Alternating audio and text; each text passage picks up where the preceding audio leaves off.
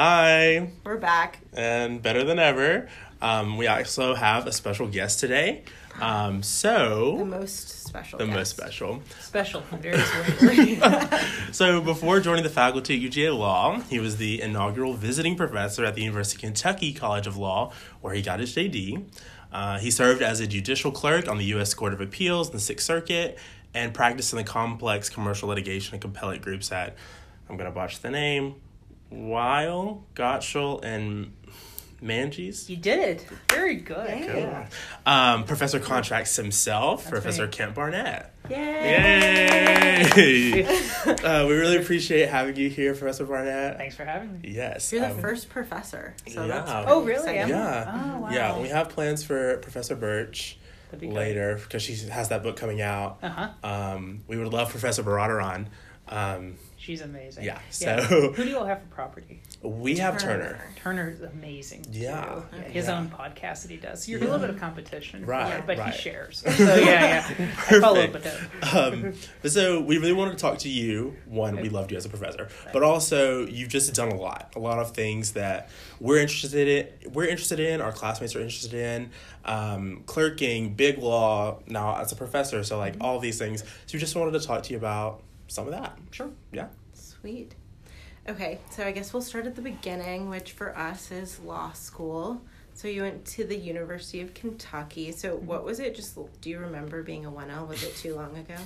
I do remember, but it's one of those things where you have maybe like 10 memories. Right. And I can't remember the whole process, but I remember the first class and kind of the first day of getting called on and things Right. like that. But outside of that, no, it's just like very small little interactions or some social event, do you remember 5 minutes of in your head? But that's about it. But, Kentucky, my guess is being a 1L and throughout is very similar to Georgia, except honestly with Georgia there's more money. So you can feel that there are more resources in the building than we did. But other than that, the student body feels pretty similar to me. A lot of the goals seem pretty similar to me. And I'm sure I had some of the similar kinds of anxiety that everybody does. I mean, I think the biggest thing is you walk in just wondering to yourself, so am I going to be at the bottom of the class? Yeah. And how do I stack up against everybody else? And I can't even say I was that competitive about it. I just assumed I'd be towards the bottom, and I didn't think much about it, really. I thought I'll just keep doing what I've always done, and I didn't let people's anxiety influence me too much along the way. But there were, the gunners in class, and I still remember, like two of them in particular. I was like, oh, okay, they're going to be number one. That's who it's going to be. No, it wasn't that way. I think one of them ended up around like 50% after the first semester, and the other one, I think he graduated quite low in the class later on. So it was one of those kind of wake-up calls by the end of the semester, like, okay, maybe my understanding of the world around me isn't as good as I thought it was, going into it. But, I just kind of buckled down and did what you were supposed to do. And I think something that was different for me than what I understand to be different for a lot of my current students, from what they tell me, is that law school compared to my undergraduate education was not nearly as demanding. So the amount of reading and the time it took to do work in undergrad took me so much longer. And that's interesting. The grading was actually much more difficult than in law school. So to me, when I got to law school, I was like, really? What are you all complaining about? Right. It's like 15 pages. That's nothing. And the way that the examinations were done, it was pretty similar to my undergraduate experience. So it wasn't that new to me. The harder part was getting used to getting maybe called on in such detail. Most of the classes I had in undergrad were pretty small, some like 6 people, 7 people. So you got called on every day, but it wasn't this kind of interrogation that law school takes you under as you're going through all of the facts and what did you think about this and that footnote. No, it wasn't as much like that. So that took a little bit of getting used to. But, it's one of those things where you kind of make it through the first semester like you all are starting to figure out now, and you start kind of plotting your life a little bit and figuring out what kind of law do I like or not like, and am I going to like law better or less than I like law school? Right. What's that change going to be like? So to me, that was kind of 1L year. Then, once you do well, the first semester was like, oh, okay, I guess maybe this is my new path that I'm doing, and maybe I'm actually kind of good at this, right. But, and kind of settling in to figure out what the next 2 years are going to hold. Yeah, so in that vein of, now we're getting ready and we're already having like OCIs and we're in this massive job, like extravaganza where we all need something to do this summer.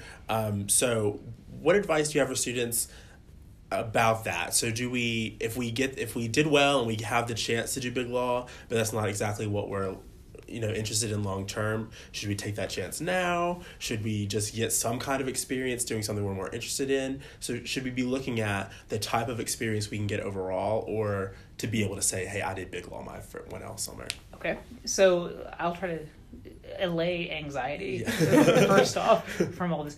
What I tell students routinely is, it does not matter what you do during your first summer. I think you should do something legal, but instead of thinking of some kind of hierarchy where if you don't land at this particular spot, you've just ruined the whole course of your life from that point on. It's not true at all. And what I usually tell students is don't be me. So like when I went through the process, I'd done well, and I ended up getting interviews at some large law firms, and I didn't get an offer from them. And so I walked away from it in the biggest pity party you could imagine. And I assumed, I'm terrible at this. Nobody wants to work with me, have dinner with me. I'm going to be terrible at this. I'm just going to go find something else to do.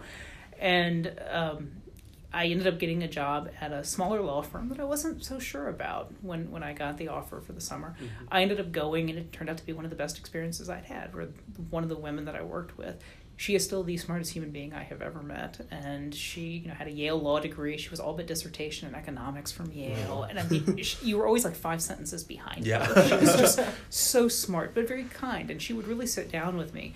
And she would spend hours, I just can't imagine anybody else doing this, going through like every sentence of my writing and saying, okay, you shouldn't use this word, you should use this sentence here and frame this argument first. And it made me a much better writer.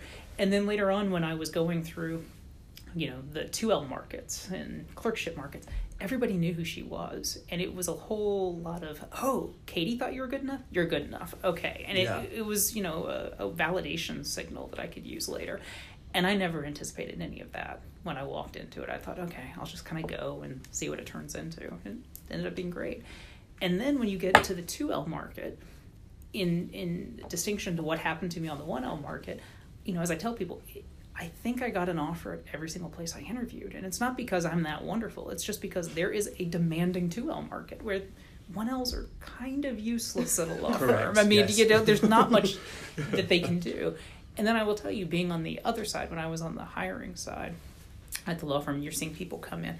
I only remember us talking about what one person did during the summer, and it was a benefit. We liked that he had worked at the SEC, as it turned out, but he didn't end up getting an offer. So even there, where we talked about it and we even liked it, it didn't move the needle. Okay. And for the rest of them, I mean, it was a mix of working at tiny firms, large firms, judges, nonprofits. I don't remember us ever discussing it, because everyone knows there is no 1L market, and you're kind of taking what you can find. And if you find a job working for a small firm in Augusta, no one is thinking, Justin wants to work at a small firm in Augusta the rest of his life. They're looking at it as he found something for the 1L market, and now let's think about what he wants to do going forward. So I'm hoping that allays fears that it doesn't really matter what you do. I think that definitely does. Just, I think we tend to think of it as like dominoes. That's right. So you're on a pathway. Yeah. Right? So if my 1L domino is too small, it's not going to knock over what I want to do later. Right. So I think that's actually very helpful. No, and when people would even care about it, it's more they're going to want to reach out to the employer just to figure out, is this a crazy person? Or do they do work when they say they're going to do it? That kind of thing. And then tied to the Big Law portion of it, should one do Big Law? I mean, it pays, which that's nice, depending on what your kind of fiscal situation is. In general, my advice is, yes, you should go to Big Law over other options. I think it opens more doors at the end of the day. During your 1L year, I don't think it's necessary at all, but it's not clear to me why you would turn it down. It's probably better to want to make some of those contacts, get a sense of being in the building and what it feels like to be at a law firm like that. That makes sense. Yeah. Okay. Pivoting a little bit, I think the first semester is very different in nature than the second semester, because you don't have anything tangible to kind of say, like, this is how I did. So, hypothetically, someone didn't do as well as they want to. Totally. What is your advice for turning that around and doing better? Assess. Okay. part of it is you, right, and what your problems are, but also what did you do, what did you not do? Mm-hmm. I mean, it's one of those things as a professor, sometimes it'll leave me going, why do I give advice sometimes? Because I will then talk to people who didn't do as well after their first semester, and you ask, did you do this that I said, this that I said, this that I said? No, I didn't do any of that. I didn't think that was best for me. And while you understand there's some discretion there in figuring out, okay, what's good for you, part of you just kind of wants to strangle them and go, you don't know yet completely what's best for you, because this is a new enterprise for many people when they're coming into reading the way we do, thinking about it the way we do, answering questions in a way that can be different than what they were used to in their undergraduate studies. I would look back at that and say, okay, so when they said I really did need to go do more practice problems, that I really did need to brief the case, what did you not do in all of that? And think about how does that influence how you did on the exam. And one thing that I tend to sit down with students about is if they've got concerns over what the weakness is, going through the questions and figuring out, is there a pattern here? Am I really bad at providing the rule? Do I know it, but I think I said it and I didn't really say it? That's easy to fix, or I'm not good at finding the facts and pulling them out and putting them into the answer. Or did I not know the rules that well? Like I had to really stop and think a lot. The way exams are designed generally is not for you to sit around and think. We assume you know that part and you're going to be kind of spitting it out. What I tend to see from students more often than not is they will tell me a bit of overconfidence in the first semester. It all seemed to kind of make sense in class. I've always done well. Right. How bad could it be, essentially? But, you're not used to a curved function, which does, have some effect. And what I keep hearing more from students, but I'll leave it to you all to figure out how much you think it's true, is that some of the testing just may be different than what they've been doing in undergrad. And what I hear quite often is it's quite a bit of regurgitation in undergraduate studies. It's just tell me what I told you, essentially, and putting it back on paper. And that's not what we do here. And so you really have to think, am I good at really breaking something down and analyzing and stripping things out from the problem and putting them into it? I think it's you sitting down and making that assessment, and I don't even think the professors are going to do it as well as you did. But then once you've done it, go back to the professor, whoever it is you feel comfortable with, confirm that's what the issue is going through it. That makes sense. Yeah, it really does. I mean, I can speak from experience. My testing in undergrad I wrote a lot of papers, but it was much more along the lines of like exploring a new area and like creating something new as opposed to grappling with problems. That's right. And they do encourage this kind of almost kind of like creative paper writing, like take this and then move off in a new direction. And there will be a place for that, as you'll see more kind of like in your third year where you do take these seminars that are much more on that basis. But real world, that's not what people are going to do. They're going to say, so like, here's my problem. Now what? And Fix you have to, it. exactly. And you have to put it within the structure of whatever the legal, milieu is that you found yourself. And then, like you say, fix it. That can create some creativity possibilities where you think of, okay, let's think about it. Maybe this would resolve it. This would resolve it.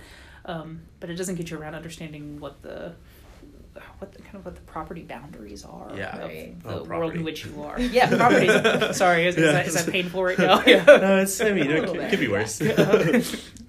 Which actually brings me to my next question. I think that last semester you and Professor Birch and Professor Wells did a really good job of packaging yourself as a unit, and we felt like... What does that mean? That's interesting.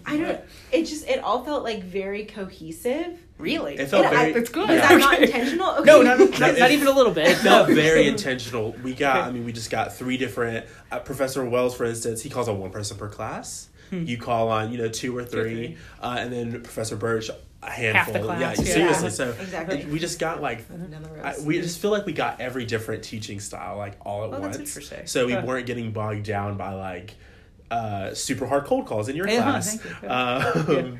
Or anything like that. It really felt like a unit. Oh, no, it was not intentional. It's funny you say, because what we usually hear is what will tend to happen is every semester there's one day where one student gets called on in all 3 classes, and they always think we've planned that. Nope, never discussed it at all. So, if anything, I'd say that's one of the, maybe not in style the way you're talking about, but it's actually one concern I have more about legal education more broadly is it's not as cohesive as I think it should be. There is a very strong norm and especially for certain faculty that think what I teach in my class is my business, and it is my tenure birthright, essentially, to do whatever I want in there, and I don't want any kind of oversight into what it is. Right.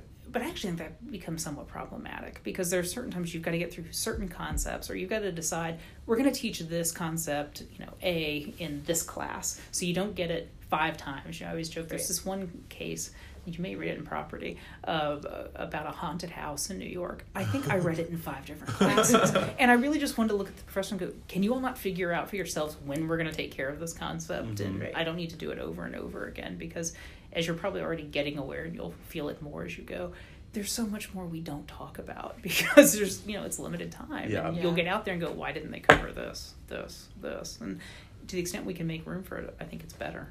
Yeah, so that actually goes to another question we had. So I don't know how recently, but contracts is now only 1 semester and 4 hours, where previously it was 2 semesters and longer. Mm-hmm. Do you think that has obviously it's limited the amount that we can cover and the depth that we can cover. Yeah. So are there things that, how does that affect you in teaching contracts? It's faster. Really, that's how it feels. Mm-hmm. It feels like I've got to keep things moving a bit more. I thought that our earlier system wasn't quite right either. It was 6 hours, over 2 semesters. And that's what I had in undergraduate too, so or in law school. And that felt normal to me when teaching it. But that makes things drag. There were times where I would cover a case and all right, let's slow this down a little more, because I got to cover an hour with it, Yeah. And I would assign more cases than I thought were really necessary for people taking the bar and things like that.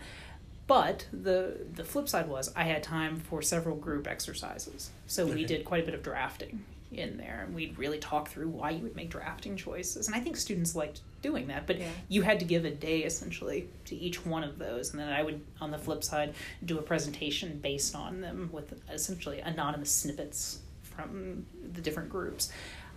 I missed that, and I think students would have liked that. And it's a little better than just feeling like you're in the fight of the lecture every day, and you get to see, this is why this matters. Yeah. And here's how, or I know the concept, but then you would see them put it into writing. And usually what you were fighting was they all wanted to sound like a lawyer, and you'd take the language, no, don't ever use that word. And, think of it this way and make it like your grandmother could understand it, kind of thing.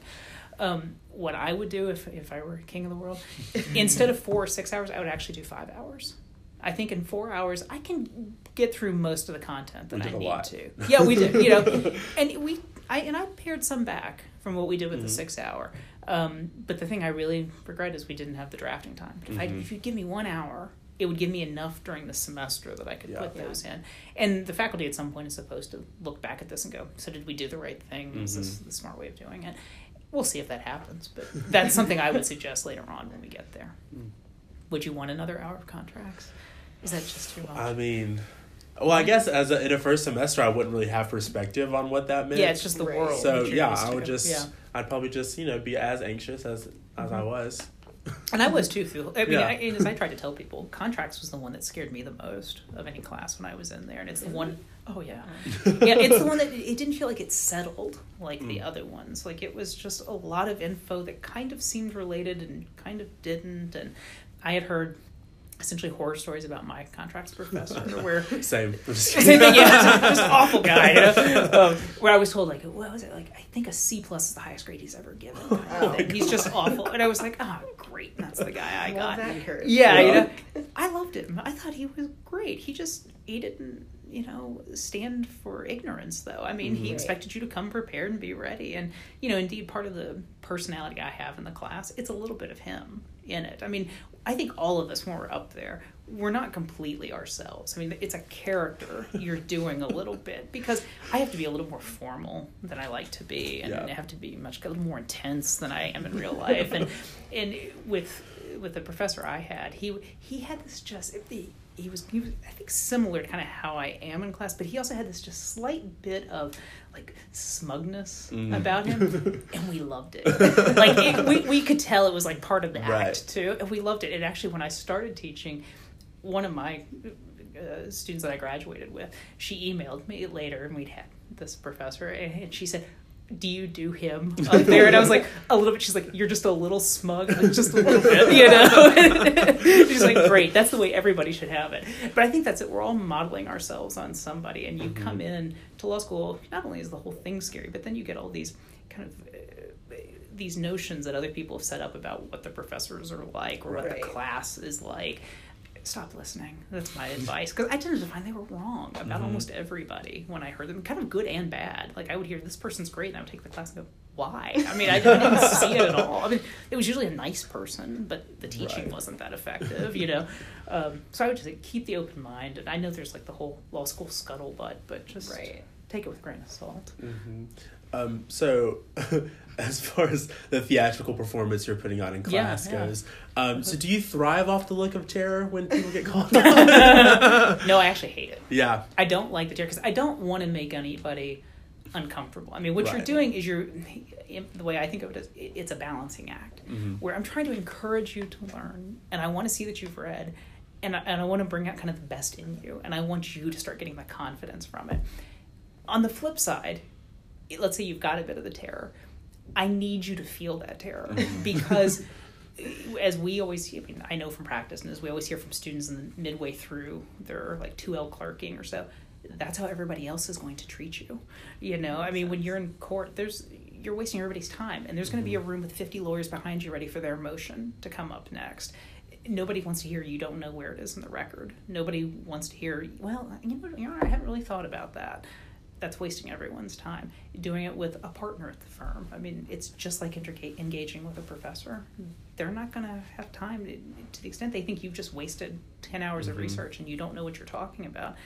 Well, they can't bill that to the client. That you've just completely wasted their time with it. So we're trying to get you used to these kind of professional understandings of, you may kind of be able to be one way with your peer colleagues, but those who are going to be the judge, the partner, the client, they're not going to stand for it. And it's just trying to get you ready for this kind of new professional space, which I think is even different for some that have had a job in between, where it is a little more kind of peer-based and all this. Law still got a bit of formality and hierarchy in it, and just getting you used to it. And, you know, I think it is a little different for most people coming into it. Yeah. But no, I don't like the terror. Right. No, most of the time I'm thinking, oh, God, I hope they know it. Oh, I don't want to be mean. Don't make me be mean, you know.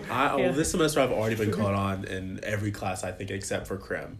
Okay. And the terror it's gone. It's gone now, I just don't, not that I don't care, but it just doesn't faze me like it used to. So I really do appreciate having had more difficult cold calls in the past. Well, it's funny you say it, because I got a comment one time on the evaluations. It was from my administrative law class, and it was from apparently a third year. And she says, I think it was a she, based on something else she said, I still get night terrors from thinking of your cold calls, but I'm glad I took the course, kind of thing. And to me, that's funny, because we say kind of the terror and all this. I actually think of myself as pretty nice about it. It's kind of like, so what do you get it? Okay, I'm moving on to the next person, because I can't stand too much discomfort and I have to kind of move on to something. But I'm like, God, if that's going to terrorize you, just wait till you work for this one partner I work for, you know, who would just stare at you till he got an answer. I mean, it can be much more intimidating. I think that you were somewhere like in the middle of the spectrum of all of our professors, because Wells was always like, I don't have to answer that. Well, that's not what I was asked. He said that in class when someone asked a question. He said, as a professor, I don't have to answer that. I'm going to have to use that. That's really good. And you're just like, oh, okay. Write that down. He doesn't have to answer. And then Birch would always just keep it moving, or like kind of lead you to the answer. Just be like, well, it's either this or this, and you said this, so... So what could it be? You know? Yeah. So I think that you were a good medium. In the middle. Yeah. It's funny because, you know, there was one colleague I heard, I don't know firsthand, but where she was a former colleague, she's not here anymore, where she would call on you in class and you had to rise, and one person was the plaintiff, one person was the defendant for everything that they did, and you were it for the day, and you get called on, and she would ask a question, and if you didn't know, we'll wait. And then they would sit and you would have to read the case and figure out again and look for it. And I always thought, in some ways, it's effective because it makes you prepared and it scared people. That I was considered the softie at that point. She was the hard one to deal with. But at the same time, I would think, how do you ever get anything done Yeah. in class? Like, I mean, usually if somebody doesn't know the answer, all I'm thinking in my head is, I don't have time for this. Yeah. I've got 30 seconds devoted to this, and then I've got to move to that. And plus, it was harder with urals because I had two sections that I had to keep together. And candidly, they moved faster through things. So I would call in things, and I would get to stuff and think, okay, I'm given 5 minutes for this. After a minute, they'd get it all. I'd be like, oh, okay, I'm kind of done now. Yeah. Like, what am I going to do with all this extra time? But I knew I had to keep you all together. Sometimes you all would take longer at getting some of the points out, or you would have more questions throughout class. That is a Yeah. common. Yeah, we're very passionate. Yeah, you asked a lot of questions. They didn't ask many questions at all. And so this would all extend out, and I'd be looking at the clock going, oh, I only got 3 minutes to finish this thing up. So quickly, there's 5 points I need to make, you know, and you can like spit them out. So you all got a very different, I think, the class would proceed differently because of that than it has in the past. Yeah, one of my complaints about cold calls in general is like, when you're called on, you're being used as a tool. So like, you may be having a conversation with one person in the class, but you're using that conversation to teach everyone. That's exactly so right. like, I try to be very quick on understanding like what our professors are looking for. Like, follow the script. Like, I have your script down pat. Like, I could take your class and I know what you expect. As I say, it's a deposition. Yeah, like, I'm ticking things off. Yeah. Like, so it bothers me when like where it's in November and someone gets called on in any class and they don't know the script. Yeah, they're not following the script that our professor bothers laid me out. too. Because I'm like, have I not made it clear how I kind of do this at this point? You know, but you know, it's funny you say it about like being the tool there, because you'll see like when you start litigating things, that's often what you are. Like on appeal or motion hour, like especially in appeal, if you've got a panel. The panel are using the lawyers to talk to each other because they haven't talked beforehand at all. Right. So you'll see they talk about it, especially at the Supreme Court. Obviously, that's what's happening. When I look at it, I'm like, she knows the answer to that. But she's really talking to Justice so-and-so sitting over there, and they're all working through the lawyer, you know, and, you know, it's just class. Yeah. So it never stops? It never stops, that's right. Let's go back. Let's talk about, so you were a clerk for the Sixth Circuit. When did that happen? Right after law school. Right after law school. So what was that transition like? So for your summers, what did you do for your summers? Let's do that first. Summers, so the first one I told you I did the small firm. Right. Then the second one I did behemoth firm. Yeah. It's typically thought of as the best bankruptcy firm in the world. And so like Lehman Brothers, AIG, all of the Enron, we did all of that kind of work. She's Joyce from Texas. We did all. I mean, Enron was still going on. Gosh, when I left the firm, and that was like 7 years after the bankruptcy was still going. So you know, two very different experiences. And then I got the clerkship during my third year. I think it was pretty late, like in November, for the way that clerkship period worked, for how the hiring process worked. But then going into the clerkship. It was mostly like law school continued, maybe a little bit like law school applied in a way. You know, it was appellate clerkship, and generally that's how you always hear of some division between the appellate and the district, where the district's much more kind of, you know, tools on the ground, and you feel like a lawyer, and you're really engaging with litigators and all that. No, I was still in my ivory tower. Yeah. You know, and I loved it. I mean, to me, it was great. It was just kind of taking law school and then, I've done all of this on the Fourth Amendment. Well, here's a Fourth Amendment case. Yeah. And it's law. You're not really dealing with facts. You're trying to figure out how this fits in with precedent in some way. And the judge for whom I clerked, he had been a professor for 20 years. So he was professorial. I mean, like you think that the Socratic method never ends. That was the entire clerkship. You know, it would be beginning with, he would start with really big questions. So I always talk about how during my interview, we had to talk about my law review note, and it was about predatory lending. And it was all about Kentucky's new statute, how it affected, or how it looked like the federal statute and all of this. And he begins the whole thing with, is there any such thing as predatory lending?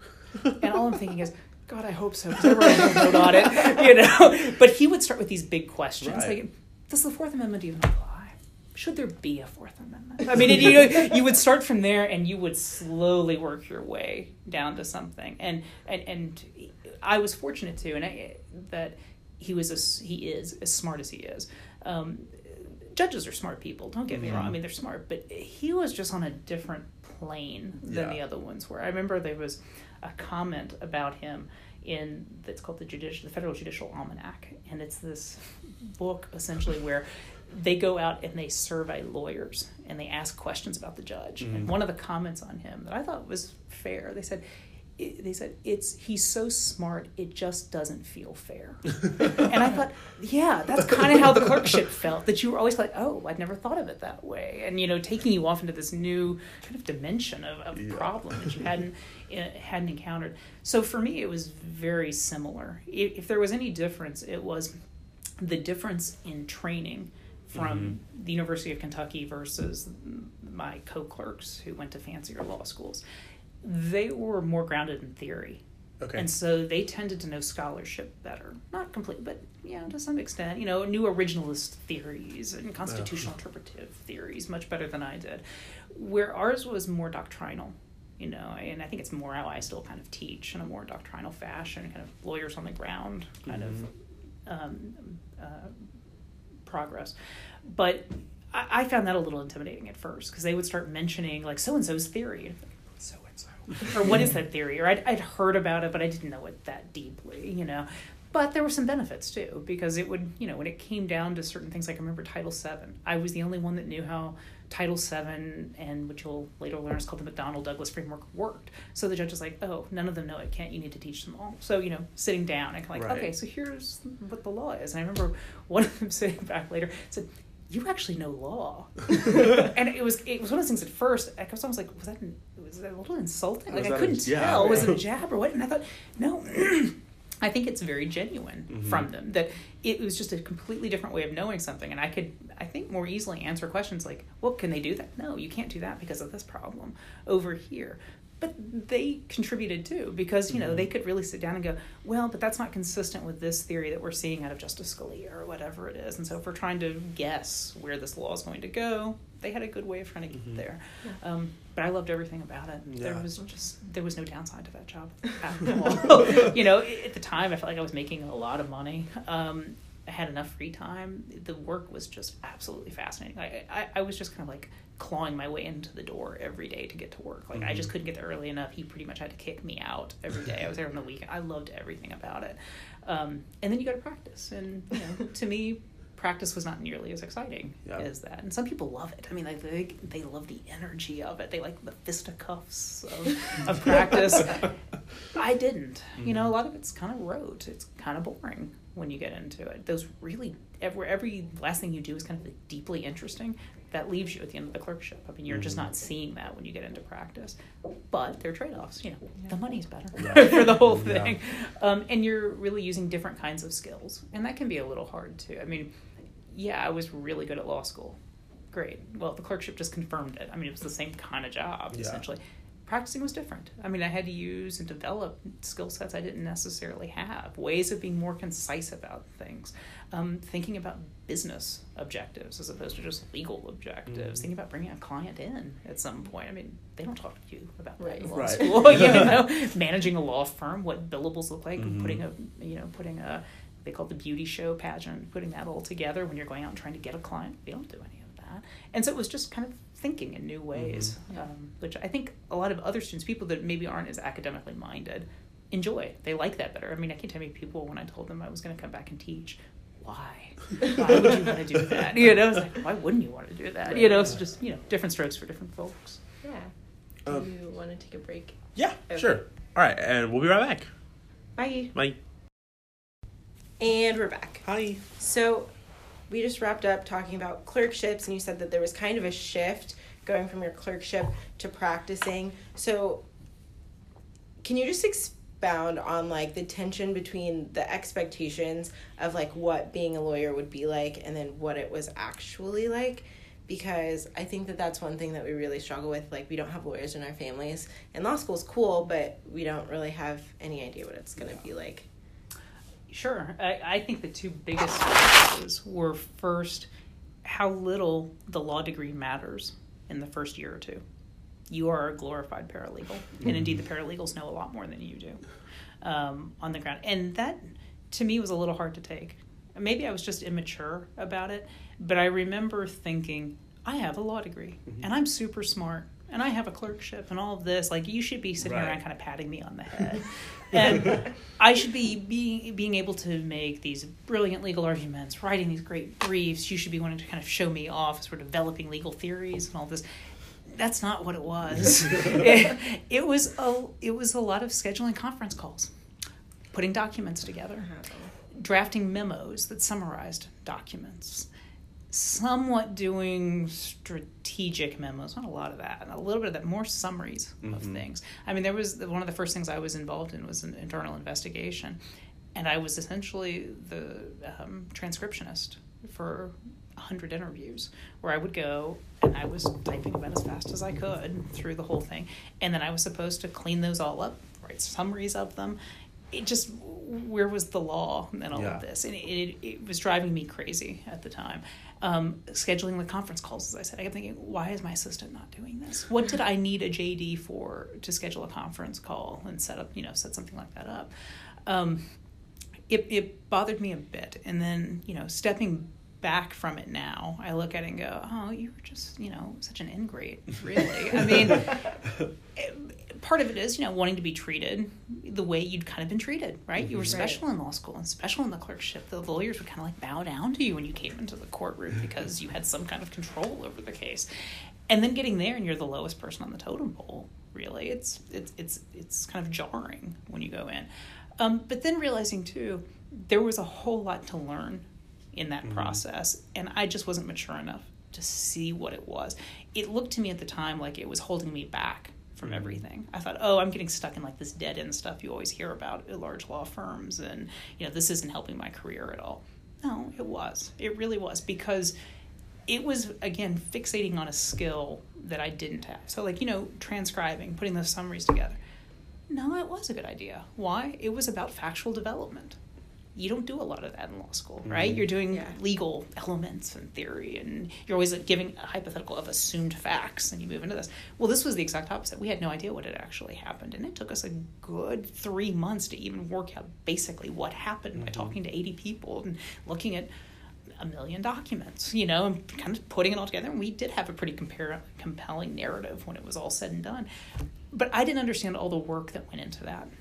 And I think part of it was also me not having as much interest in that. I like law better than I like facts, and you'll figure out for yourselves which one you like better. A lot of students actually love factual development much more than legal development, and I think it tends to separate even out the appellate clerks and the district court clerks too, if you prefer one of those things. It was good that they made me do that. And they probably should have made me do even a little bit more, honestly. It was the right thing to do. Now, scheduling the conference calls, I still can't justify that. Why I had to do it, I don't know. What I think happens is it's more senior lawyers feel comfortable with more junior lawyers. Something about kind of trust and holding somebody accountable to something. And then it's just a kind of a pyramid scheme that keeps working its way down. As those people become senior, well, they got called on to do that. And so they'll do the same thing kind of going down. That was one. The second thing I said that was unexpected maybe to me, and I don't know that it should have been, is how sometimes the focus really wasn't on what the legal result was. It really is the business case. It really is figuring out just how to make the problem go away. And when I first got there, that was deeply uninteresting to me. I wanted to develop precedent. I wanted to be the one, we're taking this to the Fifth Circuit, that kind of thing. The client never wants to take anything to the Fifth Circuit. They just want the problem to go away, And I didn't appreciate that really till about the very end of practice. And then I kind of started enjoying it. It was kind of fun to sit down and go, okay, how are we going to get there's always something that looks like a mountain in front of you. How are we going to get around that mountain? And it can take months to figure out how you might do it, but there's usually a way that you can do this. Or you at least have to tell the client, well, go buy hiking gear, because this is what we're going to have to, cross to get to where you want to go. I think other people may come in and that's interesting to them, and they see it right away. It was not for me. And again, it's something where I kind of wish somebody at the firm had sat me down and said kind of early on, so here's what's happening. No one cares about the law, really. What they care about is solving this problem and keeping the client happy and bringing them telling another client, look, they got rid of my problem, within the confines of the law, of course, of doing it. I wish I'd had that understanding a little better of what this looked like. I also think, had I stayed at the law firm, I would have liked it better as it went. I could already kind of tell that. You were starting to get a little more control over your life, kind of picking some of the issues you wanted a little more to deal with.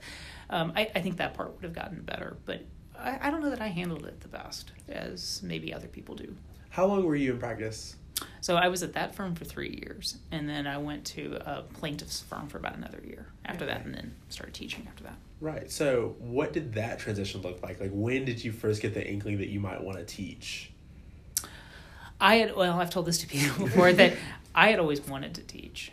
And, I had mentioned stuff to people at Kentucky, and I'd always kind of gotten this, why? Are you sure? Kind of stuff. And then when I mentioned the same things we get when we say we want to go to law school. Yeah, same thing. Yeah. Do you know what you're doing? Yeah, and then I had mentioned to people, I think during my 3rd year, if I remember right. And I always say I talked to 2 people who obviously had talked together, because I said the exact same thing, which was, you went to Kentucky, no one cares what you think, let the dream die.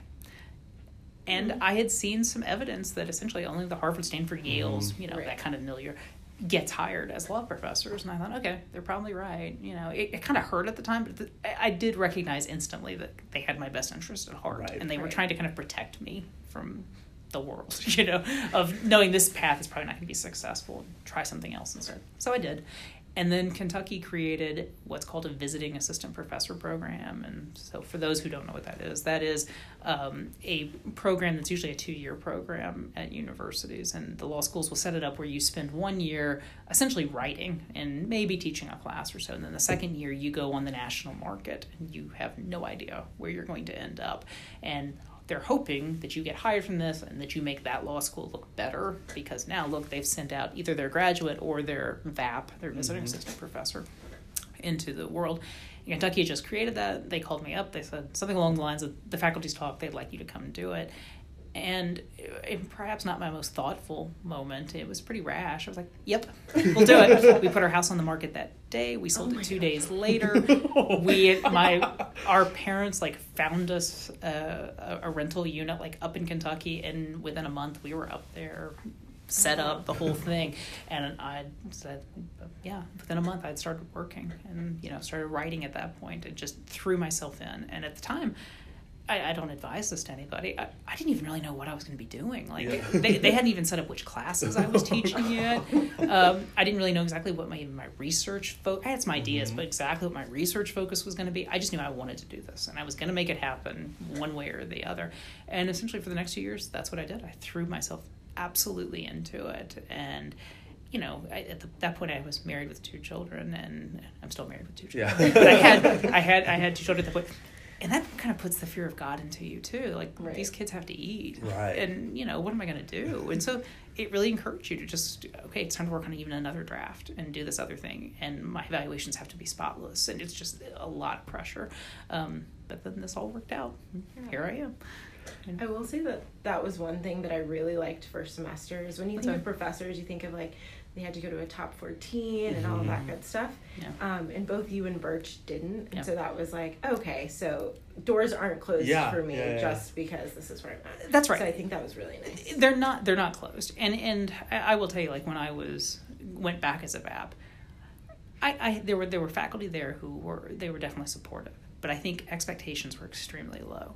And I heard, I remember one person coming in and saying, if you're lucky, you might get an unaccredited school. I mean, thanks. Okay. And it's another one of those too, it was kind of harsh, but I think the person was being genuine. Yeah. That they had gone through the market, they had seen, the applications coming through, they knew what it looked like too.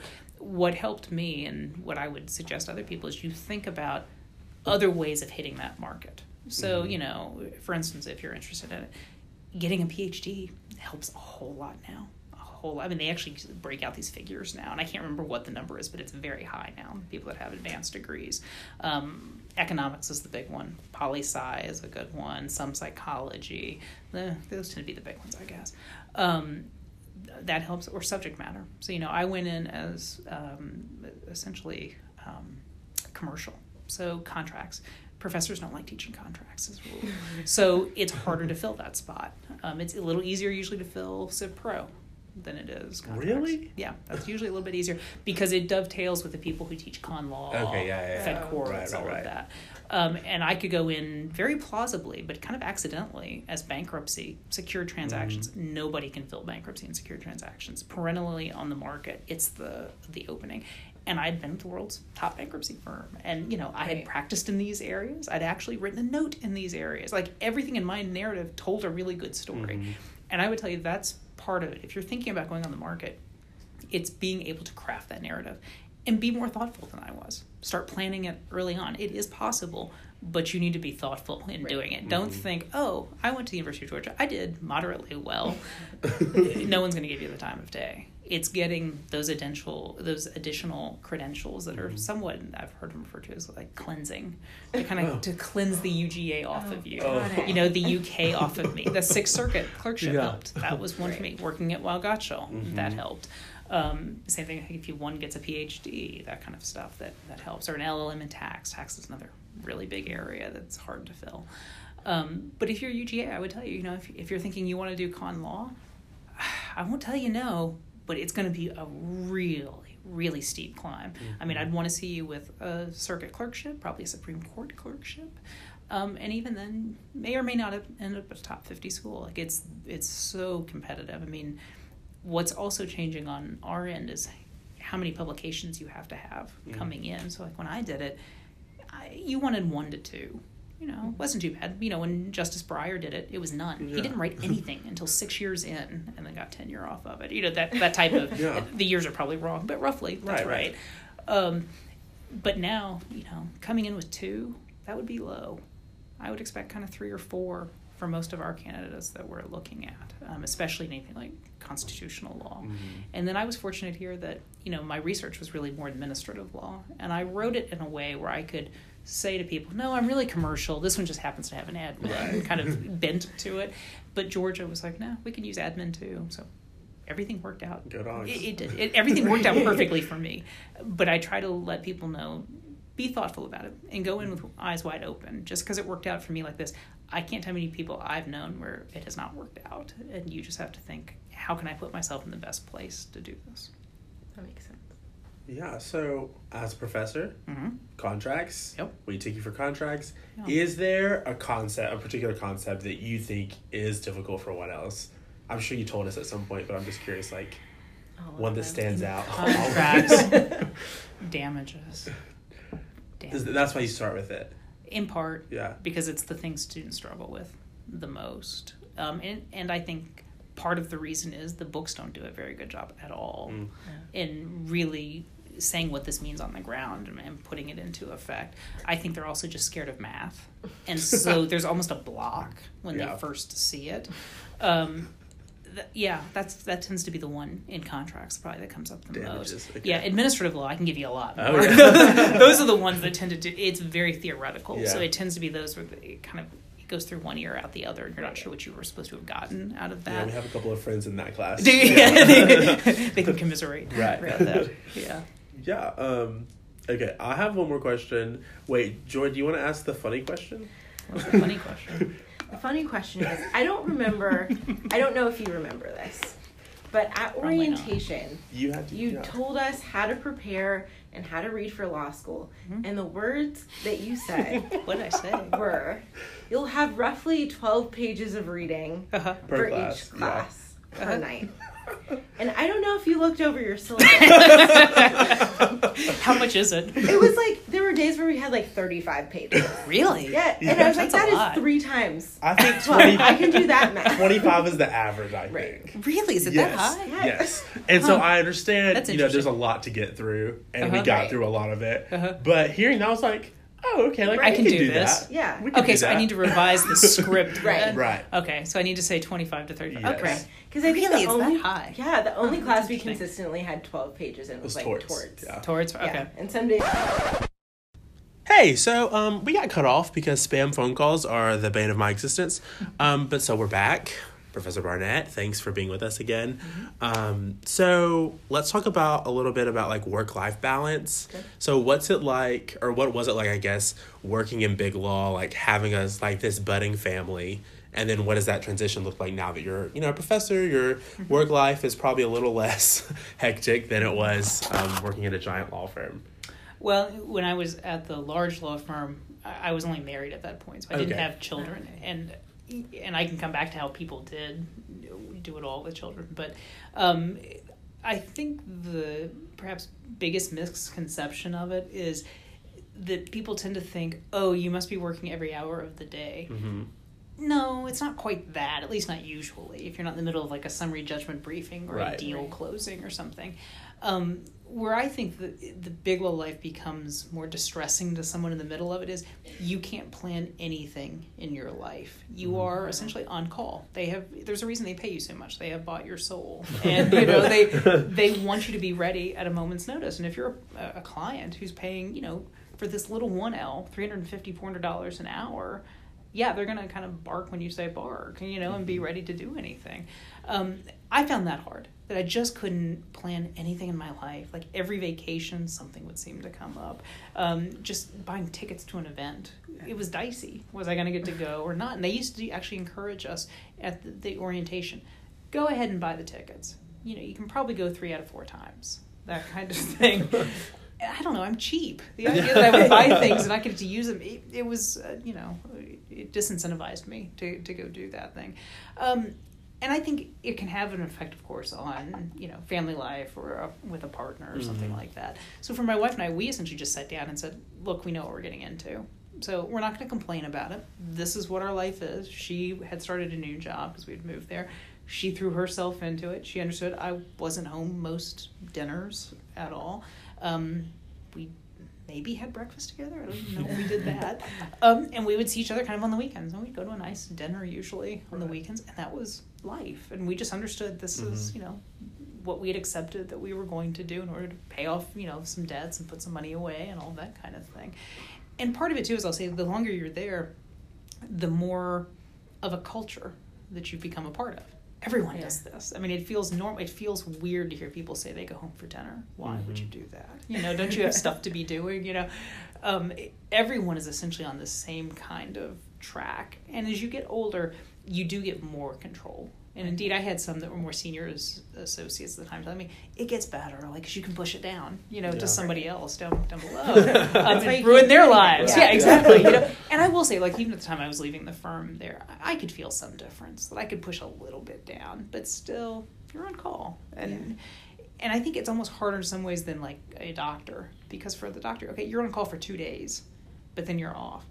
I think the really hard thing about law is you're never off. The burnout. Yeah, that's right. Yeah. I can't tell you how many times I had to do something in the middle of a weekend. It might only be an hour or two, but it kind of just through off your whole weekend. Like, you were kind of trying to do something, but you had to run home. And at the time, there really was no internet, like on Blackberries. So you'd have to go home, and hopefully everything would connect. For some reason, that's the one time the Wi-Fi didn't work, and then you'd have to go into the office and do it, and all of that. That part is what I found difficult. When I transferred over to the plaintiff side, there was already a difference. It was much more structured. People went home at 5. It was just kind of course you would. Why wouldn't you do it? But they also weren't paying me as much. Right. So, there's a little bit of the more they're paying you, I can hire somebody to go take my dry cleaning in and to go grocery shop for me and to take the dog and, all of that. Whereas when you're making less money, well, they know you can't just have people doing all this stuff to kind of carry on with your life as you go. Professor Birch told us that in class one day. She said, really? Just want you to know, work-life balance is crap. Doesn't not exist. Yeah. Once you're at that level and you have the money, you pay people to do the things you don't have time to do. She's exactly right. And I wrote that on my notes, and I was like, pay people to do She's exactly right. And I'll tell you, I remember maybe 3 months in or so. It was pretty early, and I went to the grocery store. I can't tell you how much I enjoyed going to the grocery store.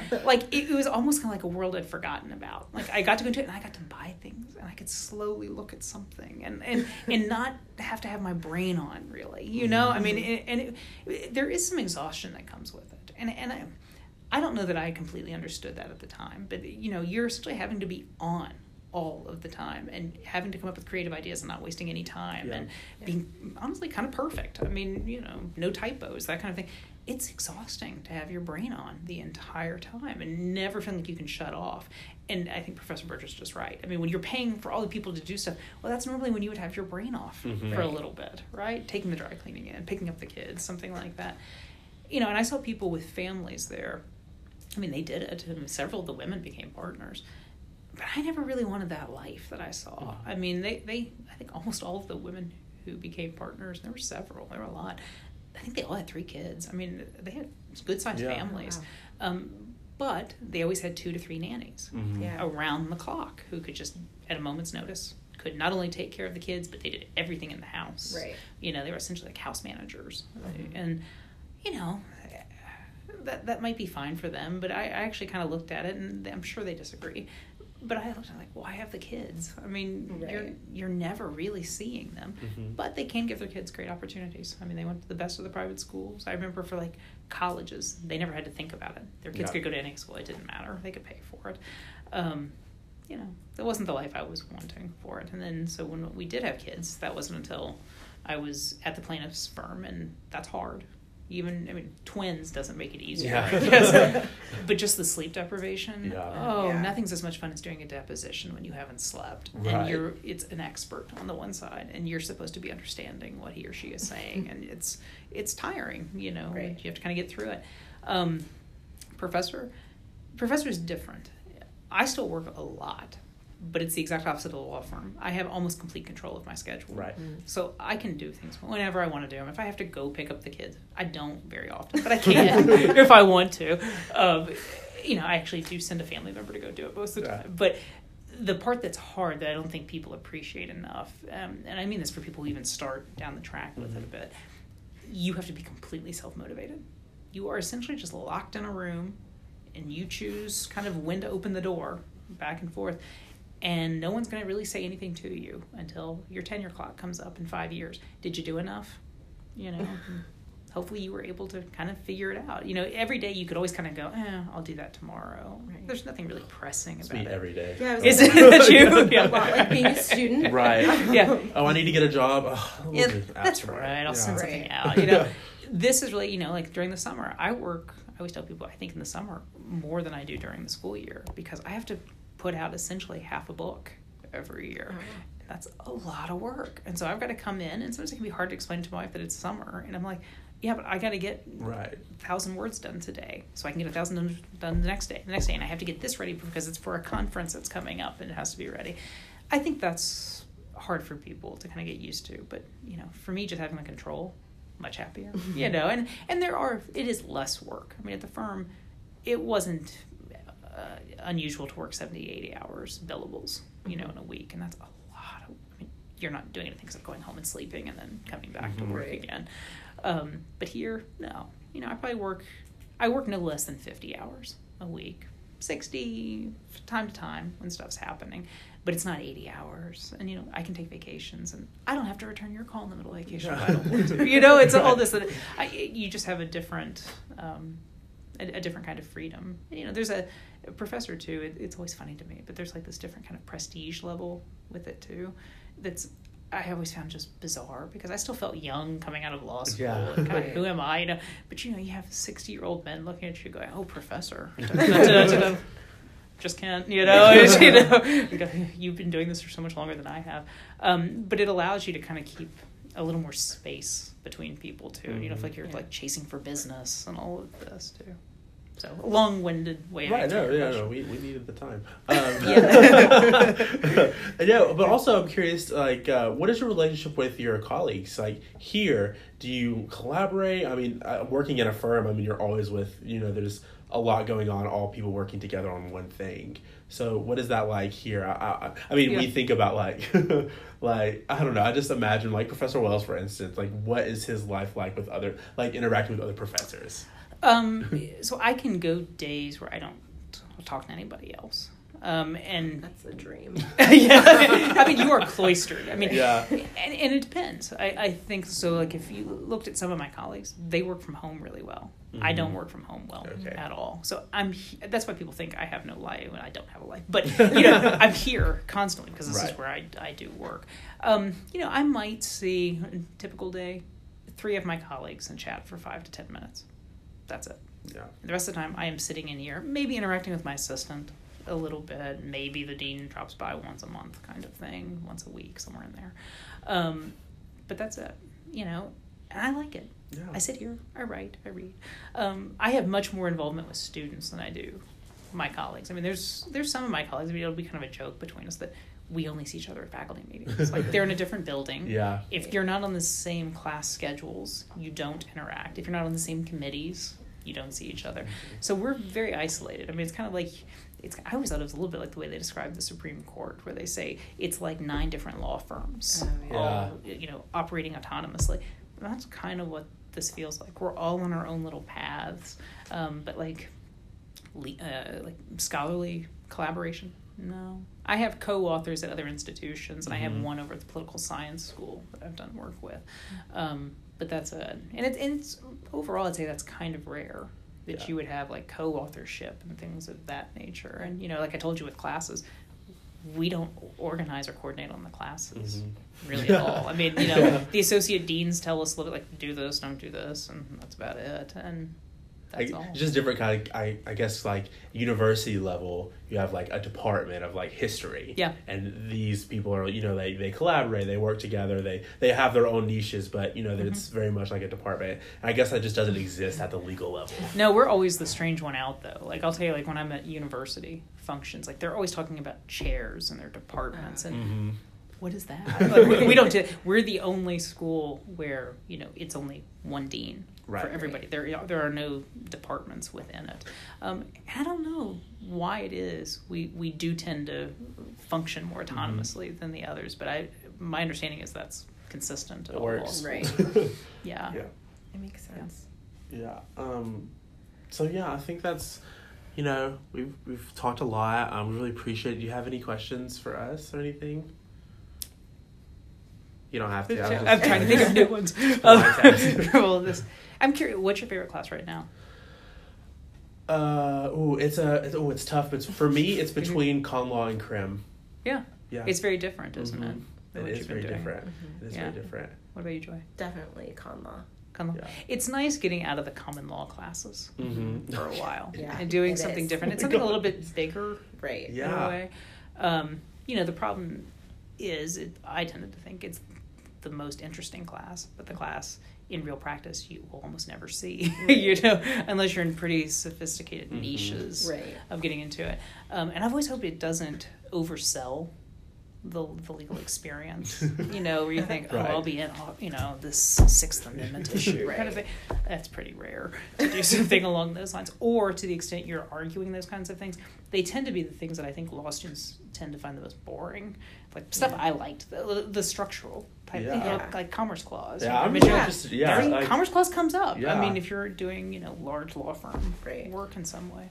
I mean, the issues that we talk about in con law seems like to matter. The way that we apply the Commerce Clause to like do like civil rights not legislation, obviously.